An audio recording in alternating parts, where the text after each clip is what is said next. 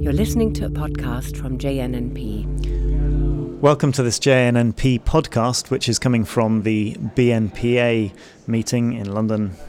My name's Chris Butler. I'm a neurologist interested in cognitive neurology and memory from the University of Oxford.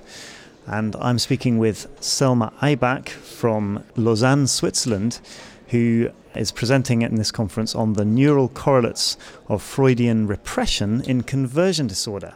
Thank you very much for coming along, Selma. I wonder if you could tell us a little bit, first of all, what conversion disorder is and what mechanisms of Freudian repression may be. So since the end of the 19th century, conversion disorder has been defined by the presence of a neurological disorder associated with a psychological stressor. And Freud argued that this psychological factor was the cause of the disease because the thought of a stressful event was converted into the physical symptom as a defense mechanism through repression. The repression itself, the process, is supposedly a defense mechanism that makes the effect attached to a stressor less painful.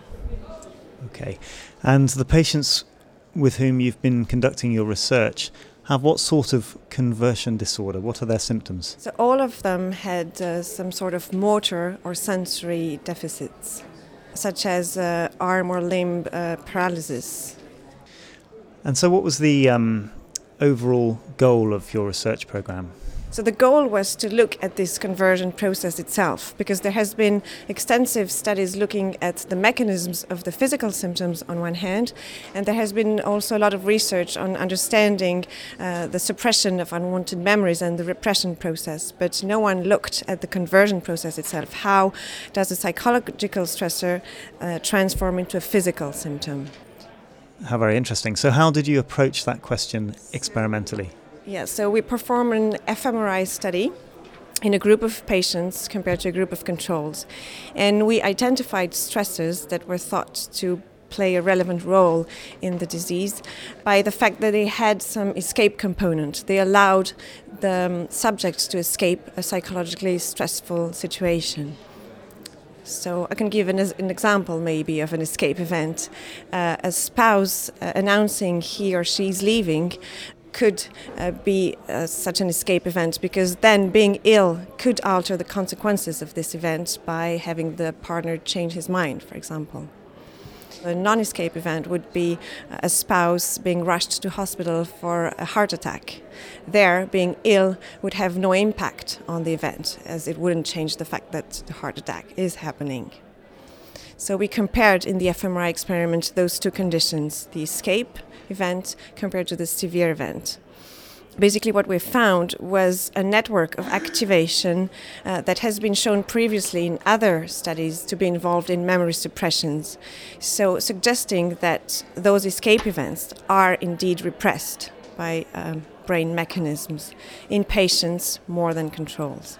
So what were the brain networks that were salient in your experiment in patients that were significantly different between the escape versus the severe memories? So we found a significant increase in the left dorsolateral prefrontal cortex and a concomitant decrease of left hippocampal activity. And that's this pattern that has been shown in the literature about suppressing voluntary memories. So the idea is that there is a activation of the frontal cortex as a subconscious mechanism of suppressing the conscious recollection of memories mediated through the hippocampus. Is that right? That is right, in the sense that it represses the emotion content of the memory, because people were still able to remember the event correctly, but then they judged the event as being less upsetting than the other event, because we controlled for that as well. We asked the patient to rate how upsetting it was to remember the event. And even though both events were equally severe, patients reported the escape events to be not that upsetting after all. I see.